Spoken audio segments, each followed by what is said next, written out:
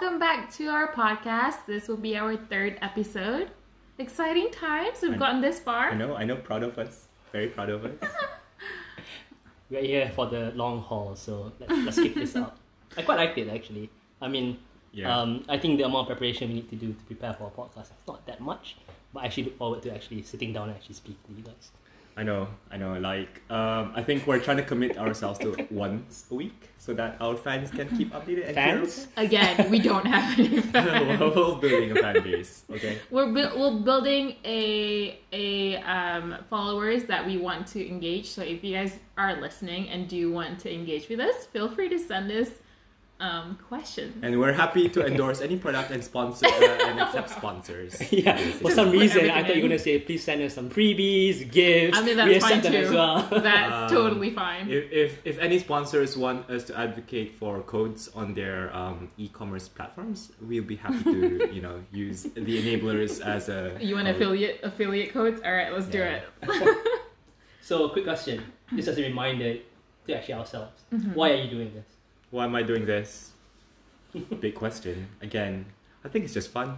It's fun to talk about things that are topical. It's fun to have an avenue to express myself, especially because I find it harder to type and write and publish my thoughts, like Twitter, for instance, whereas it's a lot easier to be unencumbered when you speak. I quite like your witty replies to Kyrin's tweets. Oh god. I quite enjoy every time you... It's not even... The thing is, it's like... So what I'm currently doing right now, so I have a public Twitter where I tweet one quote a day, other than the other stuff that I tweet. Yeah. And most often... there's some, I just wanted people who are generally following me as a friend to have something to look forward to that is positive. Because Twitter world can be a little bit negative most of the time. Tell me about it. So it's genuinely nice. And then So 9 out of 10 of the time, it's just me responding to it. Or no, potentially that's not retweeting. true. That's not true. I have quite a lot of interactive messages or liked or retweet from the quotes that I put out. You just happen to be the first person who would always respond to in a very non-serious manner. I mean, humor gets me through the week. Yeah, this is true. So basically, Magat's Kyrin's number one fan then. Yeah. No, it's not that. I mean, usually Let's was a quick rebuttal. let's not. at the end of the day, your tweets serve dual purpose, to inspire and to humor. To humor, I think that's mostly you doing the humor bit. So wait, why do you keep your Twitter profile? You're not active on Facebook, are you? No, I'm why not. Twitter then? I've always used Twitter before when I was in the States, but initially then we didn't really have WhatsApp, so that's like our way of communicating. Wait, you don't have WhatsApp? No. Wow. Okay. What do you mean? No, we don't have WhatsApp in 2008, bro. Oh god, you're that old. I am not that old.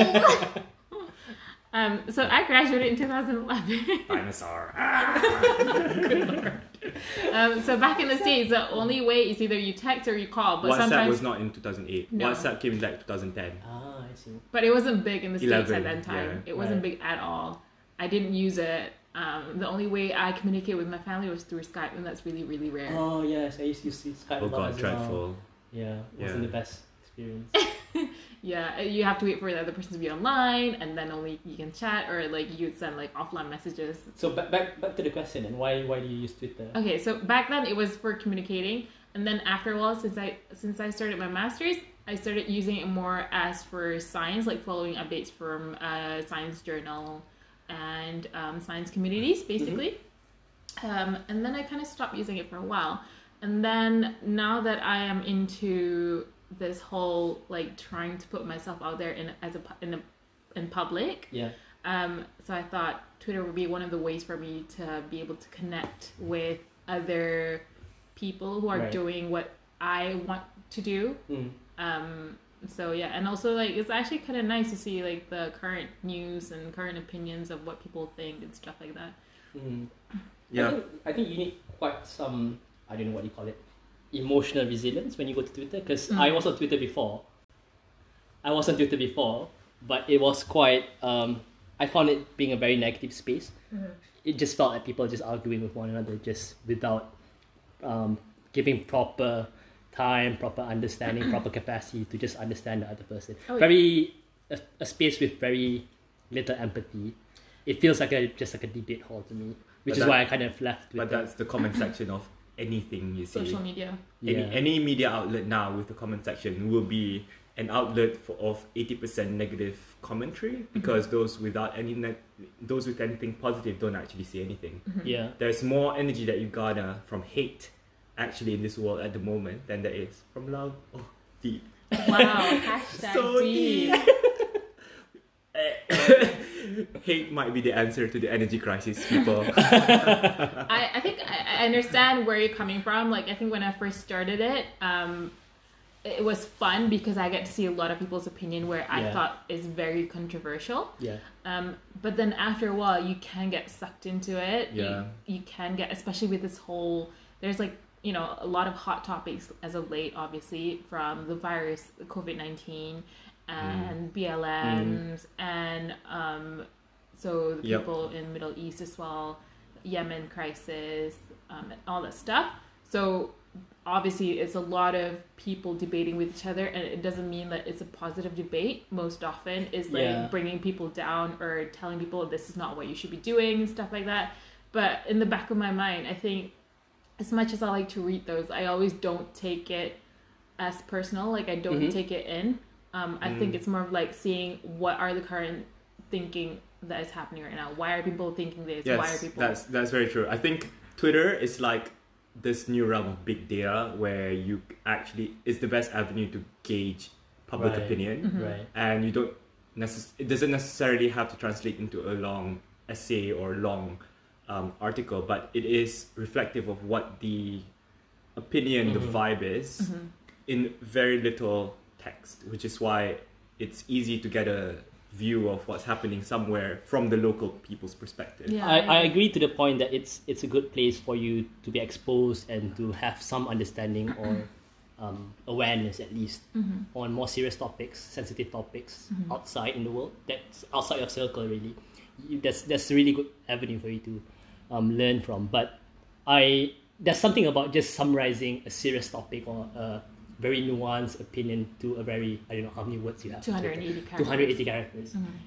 It's a good way of being aware of it, Sure. but I don't think you can really boil down something within 280 characters. No. But I think there are techniques. I've been to like Japanese forums before. What they do instead is they will actually write an essay as photos and then they just attach it to their, that's smart. their Twitter. That's real So smart. instead it becomes a 280 character thing, it becomes a whole essay article. then again, that's now- beside the point. But then again, now Twitter does, a lot of people post threads on Twitter. Yeah. So like Right. it's in a way They will bypassing Oh, the okay, I text see. limit. they will So- put like in the beginning it's like this is a thread and then you just follow. which is Yeah. fine. I'm fine. I with like that. it. Yeah, I don't mind it. I just joined Twitter lately because, you know, like it's just more fun, more drama. Oh. Also, to I'll support give your- you the drama. You want drama in your life. Is it friend drama or world drama? No drama. No drama. No drama from you. Can't handle drama from you. Wow. Okay. Thanks. I'm not dramatic, am I? So wait, back to the original question. So why are you doing this podcasting? For me? Yeah. So my aim still stands where I like to put myself out there in public and also want to inspire in some way or another to anybody, even if it's just one person. Yeah. And yet when I asked you to sing in public, you didn't want to. But that doesn't really inspire anyone, is it? It inspires me. Oh wow, okay. Then I don't need to sing in public. Just sing it to me, don't I? But which I wouldn't want to do. Let's not sing to me directly. Yeah, please not. No, I'm good. We're good. Bro, this just went weird. Anyway, let's just make this wrap up in terms of, I think one reason I wanted to do this podcast initially was I feel like I don't express myself well to be able to articulate. But this brings into like a segue of what is going to be the topic for this podcast. But I have a flatmate. His name's Deji, and I often have really serious and profound conversations with him, which actually he entertains, or he carries the conversation forward, and we actually discuss each other's point of views, and we end up having like dinner conversations with one another, perhaps for 30-40 minutes on just one topic. And I think one thing that is trending at the moment, and also very relevant to him, so he's Nigerian American, is the BLM movement. It's just talking to each other, just to understand one one's opinion better, especially because it's relevant to my flatmate. So there was this one weekend, I came up to him and just really out of pure curiosity, because I am a bit distant when it comes to BLM. First of all, I don't have many black friends. I think Deji is perhaps my first black friend that I really get to know properly. So I asked him, so what's the deal with Black Lives Matter? Isn't All Lives Matter makes more sense? So he came down and said, so yeah, the point of view of this All Lives Matter, Black Lives Matter is not a point of saying that only Black Lives Matter. It's to emphasize that there is a serious issue with the black community in America. Hence why we shouldn't, how do I say this? For the All Lives Matter argument that All Lives Matter over Black Lives Matter is a bit... Agreed. I don't know how to explain this. It's not the point of saying that we are not all equal, that Black Lives Matter is just more higher priority. It's just to... It doesn't negate the importance of other skin color lives, for instance, essentially, which is very true, especially in the context of all lives matter, but not all lives have the same opportunity and the same kind of circumstance confronted to them. So certain instances need to be advocated more, given that it's a material issue in the US. It's just to bring attention to that. Hey, there's this group of people who are having issues, and we want to put the label of black in front there so that you pay attention to it. It's not to discard other races or other ethnicities. It's just, hey, look at us, hear us out, right? Yeah, I think the whole boom of this, well, it's not really a boom. It's been there. This Black Lives Matter is such a big thing now. It's because of the recent cases that has been happening, and it's especially for it to happen during lockdown where the news travels a lot quicker because people are having more time to be on the phone and looking at the news and stuff like that. It just instigates the whole movement to be stronger. And so, like you said, Ritz, it's not saying all lives matter. It's not putting aside that everyone doesn't have an issue, but it's a matter of this is what's happening in America, and I think you should pay attention that it's not just happening there. It's all around. People are ignoring it because they don't see it in front of their eyes. And there's also a lot of history to this whole, with the slavery and the whole blackface incident in the past. I think there is a lot of reason to support this cause in terms of, dating to the, God knows, what, early 19th century or even earlier than that. But the point is, there's every reason for this cause to have sparked, like, when people saw the video, and, I'm surprised it took this long. Yeah. No, I actually think it's happened quite a number of times now. Whenever I speak to Deji as well, I'm like, I'm sure you guys are all tired of this already. I mean, this show has been, this shouldn't be repeating again and again. But it's just a very sad reality that it is. I don't know. What do you guys feel when this whole trend came up? Because from my point of view, I'm like, again, I don't have many black friends, so I can't really relate. But I see the cause and the motivation for us to support Black Lives Matter. It's not just for Black Lives Matter, it's for any kind of racial minority groups all over the world, right? Yeah. If they are getting discriminated, then we should fight for their rights. Sure. But I don't know, what do you guys feel when you guys first saw this trend? What was your reaction to it? My reaction was based on the video, which was horrible, because putting aside skin color and all, you literally were slowly killing a person. Yeah. Whilst people are watching you, and that's just inhumane, heartbreaking. And I was so moved that it disturbed me for a long while actually, and then it also brought me back to some memory of my experience when I traveled to the US and just seeing how the police system works, and I just was not a fan. But how is it different from I think the police, I think they're a bit more I wouldn't say strict. Well, I think my experience has just only been in airports. Yes. Issue with the TSAs, really. But they wield a lot. They are aware that they have a lot of authority and they have a lot of immunity, and they wield that authority in your face. yeah, Right. They treat you like, I feel like sometimes I can be herded like an animal in the airport, for instance, by virtue of not being American, especially. Right. And it's I just don't. And and then reading on the stories about how there's a lot of police brutality and police injustice taking place to just random innocent people over time, I think it precipitates a whole this. But shouldn't is be that really happening. your true experience, or is it just because you've been portrayed such an image of the U.S. police department to be that way? It's both. Like it's the U.S. airports are the worst, in my opinion. right. I think when I went to the States, I think I was 18 or 17, not 18.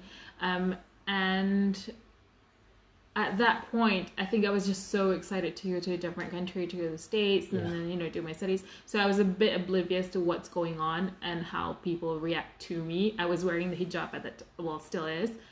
But when I went to the States, I was already wearing hijab. So I didn't see that as an issue. Right. It wasn't until when I had to go to a different states with a group of my friends. So we were doing a charity.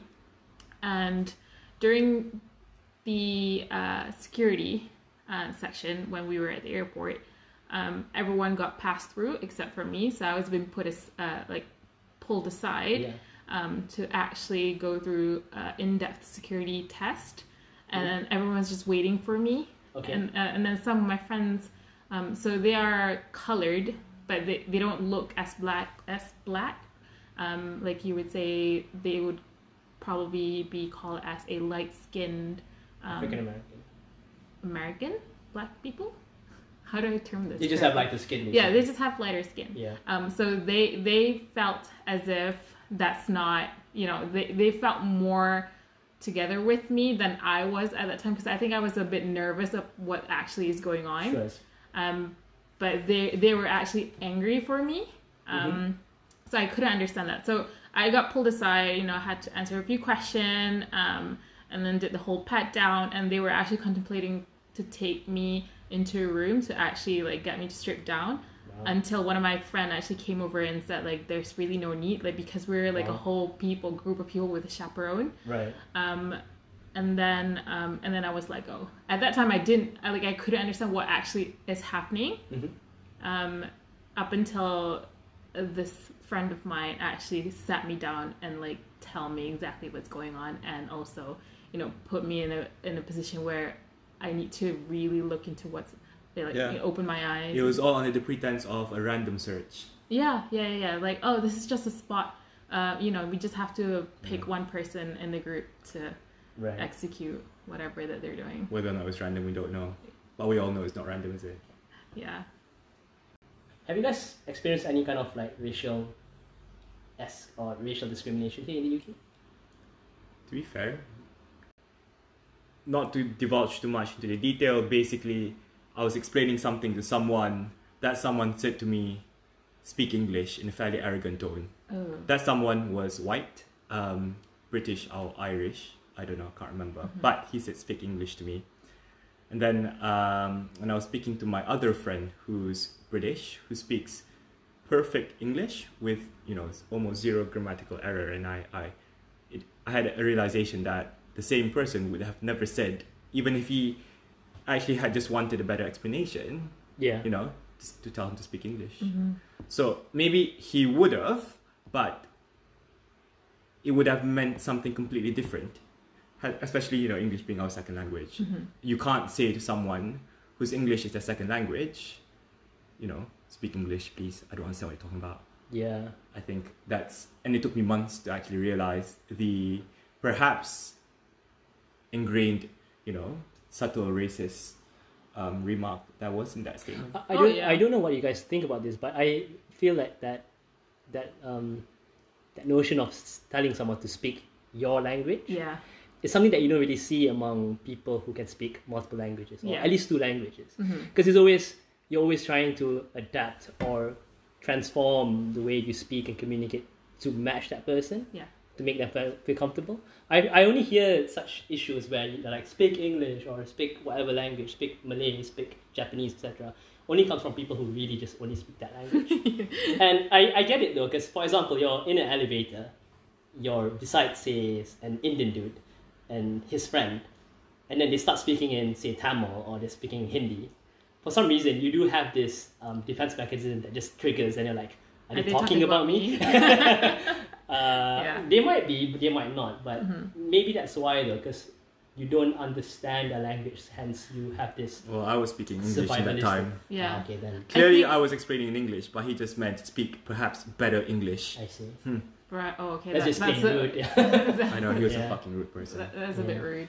I think I understand the point of view of being the person who's in a position where people around you don't speak your language, and I also understand being the person who can speak a different language from other people in that particular room. Yeah. So I get the position that you were in. Like, if for example you're in the vicinity and there's two people behind you start talking in different language, I would always think like, are they talking about me? Is there something wrong with me? Like, you know, you get more conscious about it.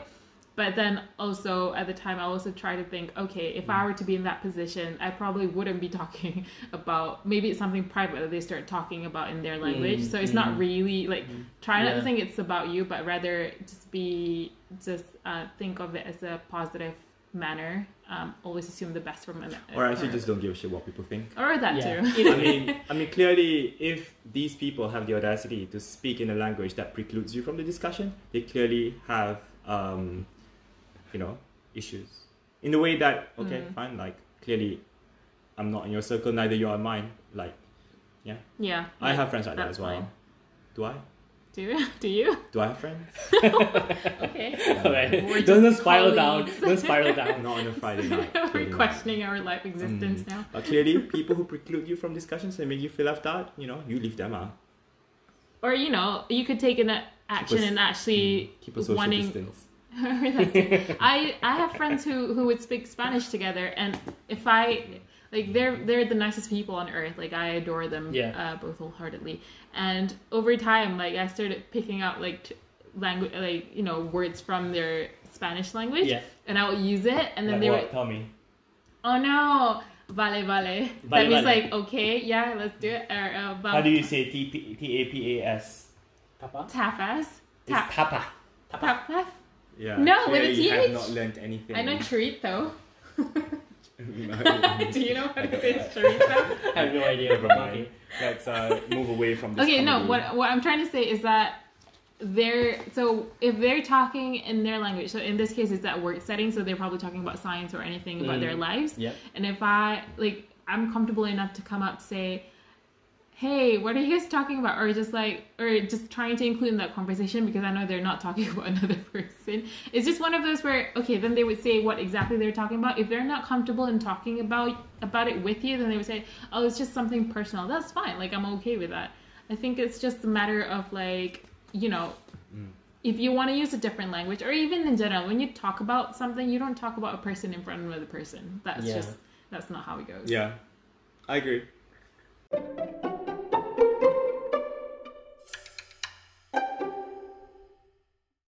I want to discuss what your thoughts are on cultural appropriation. So, what's cultural appropriation?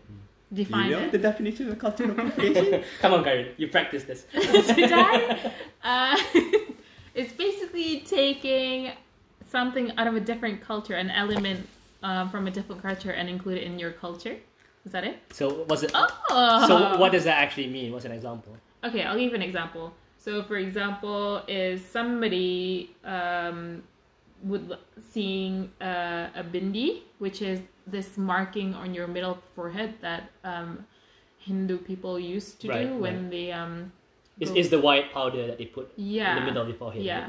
And then you see a bunch of people seeing it as like, ooh, that's really cute. I want to do it at like going to a prom or like a party or whatever, and then start putting bindi, and then that's like, is that wrong? I think that's wrong. I don't think all cultural appropriation is wrong. Some things are appropriation, some things are misappropriation. I think you just have to know why the reason they, wear that, or you have to understand why is it part of their culture? If you don't understand it, you just take it because, oh, it looks cute. Like, I want to look cute and exotic. Yeah. That's not it. So the point is, you when it is taking it out of its context and That's diminishing its appropriating. meaning, it's appropriating. It's appropriating, which is wrong. Because It's a misappropriation. I don't know if wrong is the right term I'd use though, because if it's just out of genuine innocence and just your interest of the religion. part of the culture or religion, then Shouldn't. you don't have any ill intent to do that thing. I think it's fine to be interested or thinking like, actually that is like a cute outfit or like that is like a really nice fashion statement, but you have to understand, why are they doing that? If you look at them being a whole community doing it, there has to be something to do culturally, and it's your duty to understand why. Okay, it looks cute, then you go into it, you get curious, like, why are they doing this, and then you understand a bit of their culture, maybe not the whole thing, but just understanding, okay, it has something to do with religion, so maybe it's not something I should take into account, like, I just want to look good. Right. Like, So that's not religion it. is off limits if it's not your religion. Then No, I think it's more of if you understand that there's a reason behind it, but you choose to ignore it and just choose to do it because of your own selfish reasons, then it's inappropriate. Yeah. for example, What's a good example?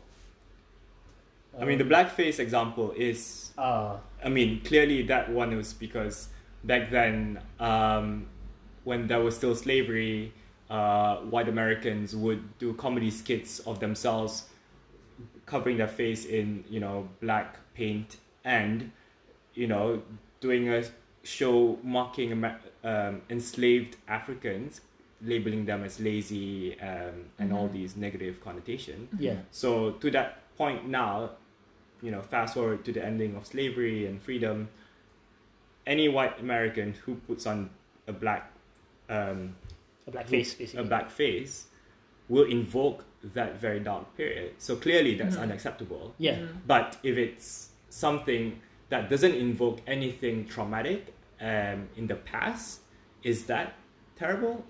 So, for example, I think in terms of fashion, if you want to adapt or put into, the way you wear outfits and whatsoever, I think you have to be really careful because there's, I think even in African, you have different tribes, and then different tribes will have different patterns of how they wear their outfit. Yeah.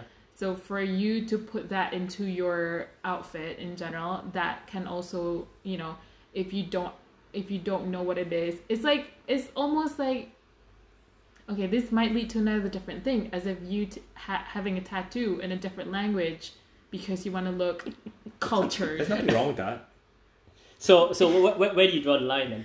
For example, there's a lot of people in Japan call foreigners. As in, there's a lot of non-Japanese people who will go to Japan, get a tattoo from some Japanese tattoo artist, not realizing that the tattoo they got are usually for the Yakuza, for example.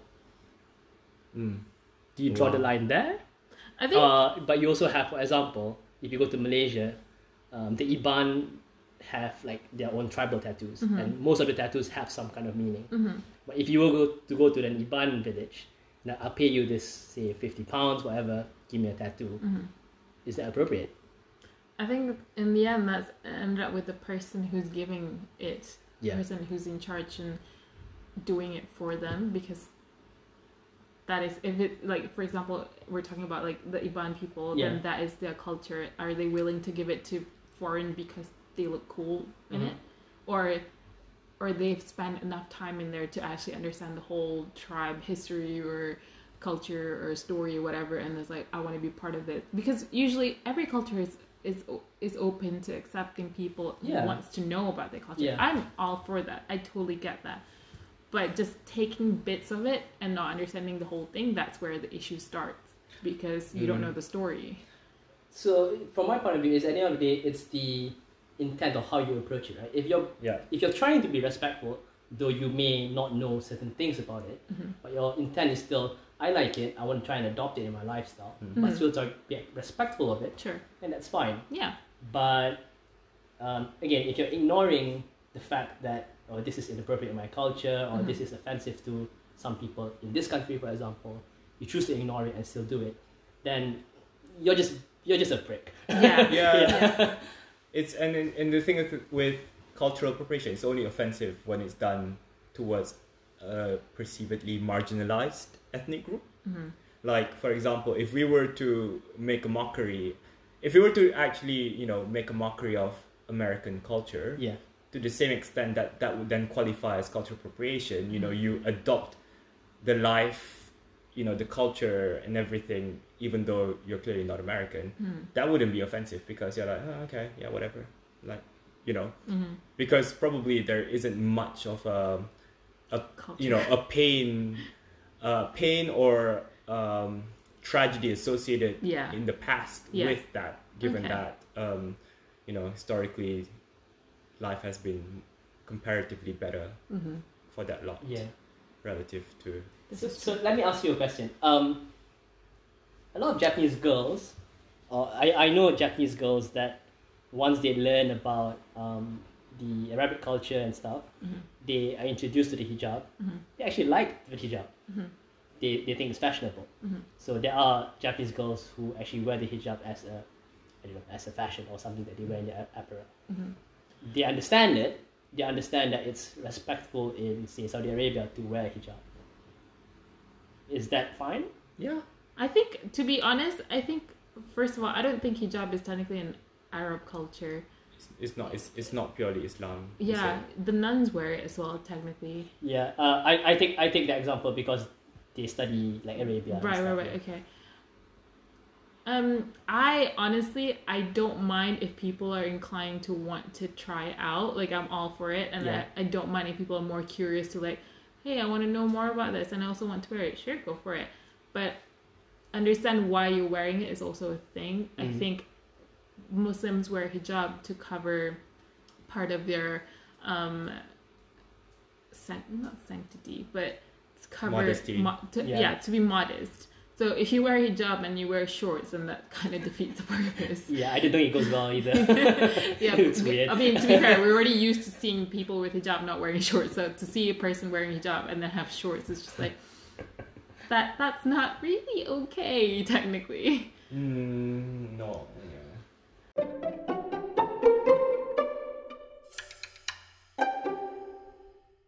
So let me ask: have you guys faced any kind of racism in Malaysia that you can think of or remember? Faced, probably not. Seen, maybe. I think I've seen. I think it's evidence in like some of our friends who are not Malay, having them to go through the trouble of not being able to apply in certain places in terms of tertiary studies or scholarship. Yes, definitely. There are very limited amount of places where they can apply apart from the big governmental ones. And whereas the Malay tend to have this plethora of options, from private to public to various different sources, because that's systemic racism in a way.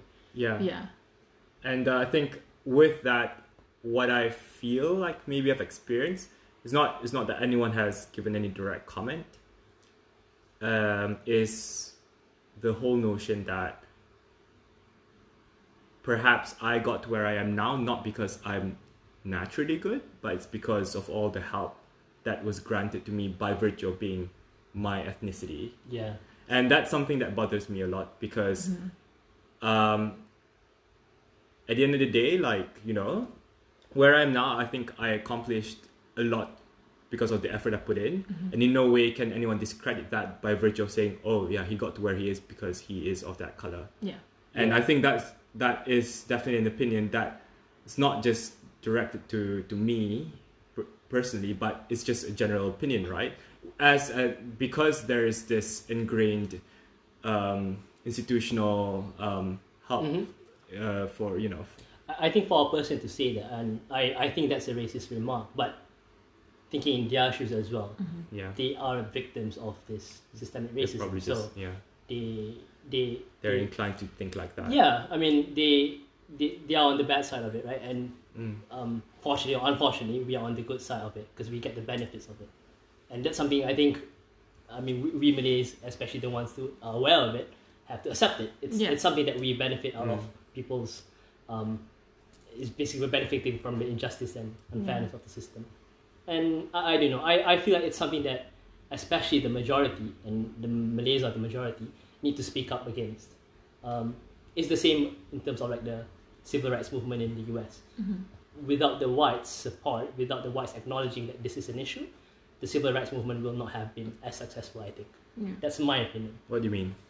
As in, if the black community just spoke up and it was just them, and all the other races there did not acknowledge and recognize the struggle they're going through, it will be so much difficult. It will never succeed, I think. Yeah. So you need the majority, you need other people to be aware of the issue, you need to be able to support the issue. And hence why I think this Black Lives Matter movement is something that we all should at least talk to people about, make people aware. Yeah. Not just in the US, but even in Malaysia or wherever you go, right? It's all something that we all share in terms of fighting racism. Agreed. I also think that there's also a right way and a wrong way to talk about it with people. So there's something people need to be aware of as well. I personally have quite a few friends who are black, and they've explicitly mentioned that they're tired of having to answer questions from people who are, not knowing what's going on. It's just, when you've been through so much and having people who are trying to understand it and then ask you more questions, they're already overwhelmed at the current moment. Yeah. So it's kind of our job, the people who are in privilege, to learn and then read and then explore this issue and listen to people who are expressing it for years and years and years, to understand it. After that, if you have more questions, feel free. But to ask from the basic questions to them, that's not okay. I mean, with all the resources, access to the internet and stuff. What are the example of basic questions? I think like it's more of like, oh, how are you feeling now? What have you been through? Or it's just, I think one of those really, like, oh, why is this happening now? Just things where you can actually find answers online. Why do they get annoyed? Because they've been through so much, and then so put yourself in the position where you've been through a lot of challenges in your life, and then someone asks you specifically, like, oh, what have you been through? Or more of like, how do I put this? No, I get what you mean. For example, let's say someone's gone through cancer, right? They've survived it. They've beat cancer. And the first thing, naturally, if I meet a cancer patient or someone who had cancer before, I'd be like, oh, what it felt like? Or how did you go through? Those are like basic questions you will ask a person, right? Because you want to know their personal opinion, their personal experience of it. But if you're getting that question from multiple people every week, it gets tiring. I understand where your friend's coming from, though. But I don't know. Maybe because also I'm not in that position. I feel like these are the people who have that knowledge, has that experience. Yeah. It's in a way they think they can take it as their duty to try and educate them. Yeah, but it's not really their duty. It's technically our duty to learn it. So it doesn't really matter. So I think there's a lot of information out there. You wouldn't understand it 100%. I get it, but I think to have an idea of what actually happened, the history behind it, the story behind it, and there's a lot of people talking about it. So the sources are there to have some idea at least, and then you realize, actually, I shouldn't approach it this way. Yeah. Maybe I should ask more on this side of the story. That makes more sense, and that's you showing that you're putting effort in trying to understand this whole situation. I think that's a more matured approach and more, I don't know how else to say it. It's a very mature approach to any kind of issue. But the thing is, not everyone's like you. Most people, I think, when it comes to issues which are really far from them, they like, just go straight into it. Why should I care? Why should I even look up on the internet on it? Which is why the first thing you'd be like, oh, that person's related to that issue. Maybe let me just ask him. Fair enough. But yeah. That's true. I would struggle to understand why honest questions out of curiosity can aggravate a person, especially when that could lead to individuals, turning away from being actually interested in, advocating for said cause. Right. Yeah. So, But that's why the person who can explain, the person who has the experience, though it's tiring, though it's difficult, though it can sometimes be a burden, if they can take a step back, be calm about it, and take the time to explain, just like how my housemate did it for me. Like we were talking about All Lives Matter, Black Lives Matter for about 40 minutes, just on the topic, just for me to really understand it in more detail. And I appreciate it. I appreciate him sharing. I appreciate his time. And that increased my knowledge a lot. Okay. I think it's fine if you have like a really close friend to talk about it, but I think if you just approach random people, it's like who approaches random people? No, and not random people like mutual friend or something like hey. Yeah. I think people actually do that. Yeah, people actually do that. Or maybe at parties or something like that. Or yeah, even in general, like when you meet people, it's like hey, how can you tell us more about it? And then I think for me, I felt I understood them in a way because as a person wearing a hijab, like I understand like people would always come to me like, what sort of remarks do you get often like this kind of thing, and I was just like I have to repeat this over and over again to like different parties or different people, different group of friends, and then like seeing people like this is the first person I met wearing hijab. Like sometimes I'm just a human, like they're also human, they have to go through this. Yeah. And then they have... You're my first hijab friend. Am I? No. Anyway, it's just, some days I feel like, okay, I have enough patience to tell them, but some days you just, you can search this. You have your phone, you have your internet. I mean, you might find like a wrong path into it, but at that point you're learning about it. You have the intention of wanting to know about it. That's fine. If you come in with me having no knowledge whatsoever, but just wanting to ask, then I'm just tired. You know what? I think your frustration is because people can identify you by your hijab. But when I'm here in London, I feel like the majority can't even identify me because...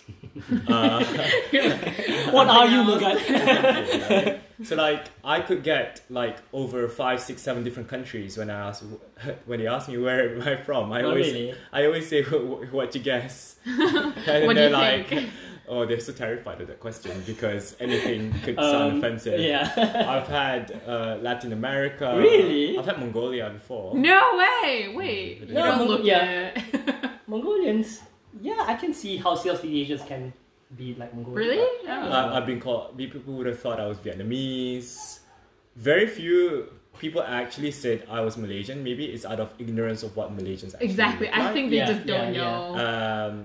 No one has actually thought I look Chinese. But the point is, not having a specific, like, I guess, looking like a specific area to these people here. These people, I call these people. The rest of the world, you mean? At least in London. It just means that I just go by unnoticed. I feel. How sad does that That's sound? not really unnoticed. I think you were more prominent to people remembering who you are, but just couldn't figure out. I'm just culture where agnostic. you were. Culture agnostic. Culturally agnostic. Yeah. Like, because they don't even know I'm Muslim. Am I Muslim? Because, I don't have a beard, for instance. Yeah. I don't have qualities you, that people can piece together to form a specific cultural stereotype, which makes it easier for me to get by as opposed to having to combat, certain viewpoints that people would already have of you just by virtue of maybe looking more Chinese than others, for instance. But it's fun though, because then they don't have this preconceived notion of what you are supposed to be on. That's why that's why it's a lot easier for me. Yeah. Because like with Kyrie, for example, she's more frustrated about life in general. I'm a happy person. So what most people would, when they first meet you, they don't know anything about you. Yeah. What would they guess? They will identify she's Muslim. She wears a hijab. She's slightly oppressed. Okay, I mean, slightly oppressed is a personal thing. And then you have to say, actually, I chose to wear it because I want to wear it. And then they're gonna think, oh, really? Do you actually? Are you actually a free woman? Oh God. Isn't that true? I don't know actually. I mean, you really went in there. I think for them to, I think over here is a bit more there's a lot of Muslims pretty much in general, so it's just easy to kind of maneuver life around. But I guess when I was in the States, there were a lot of people that actually came up to me and asked why, and asked like, why are you wearing that? It was, at first it was interesting, like, I'm ready to answer, this is like a new place, like I don't never in my life need... had to explain to people why I wear the hijab, right? Never had to have the reason. Let me educate these Americans. Let me talk about it. Like I genuinely wanted to have that conversation. But I think over here it's just a lot easier. I'm not the only person wearing hijab, although I might be one of the few wearing hijab that are into like running or climbing, which are, I realize it's like almost as if I was back in America, but I don't mind it. I love what I do, so I just do whatever I want. Yeah.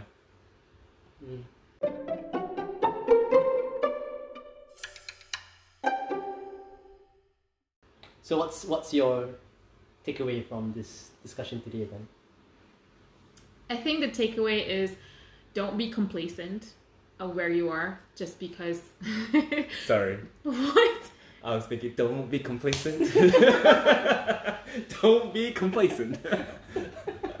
Guys, this is how serious we are. I just had to say it. Of course you do. I just had to do it, guys. Yeah, you let it all out. Okay, how do you get out? What's your takeaway? No, I haven't thought about it yet. Okay. You go.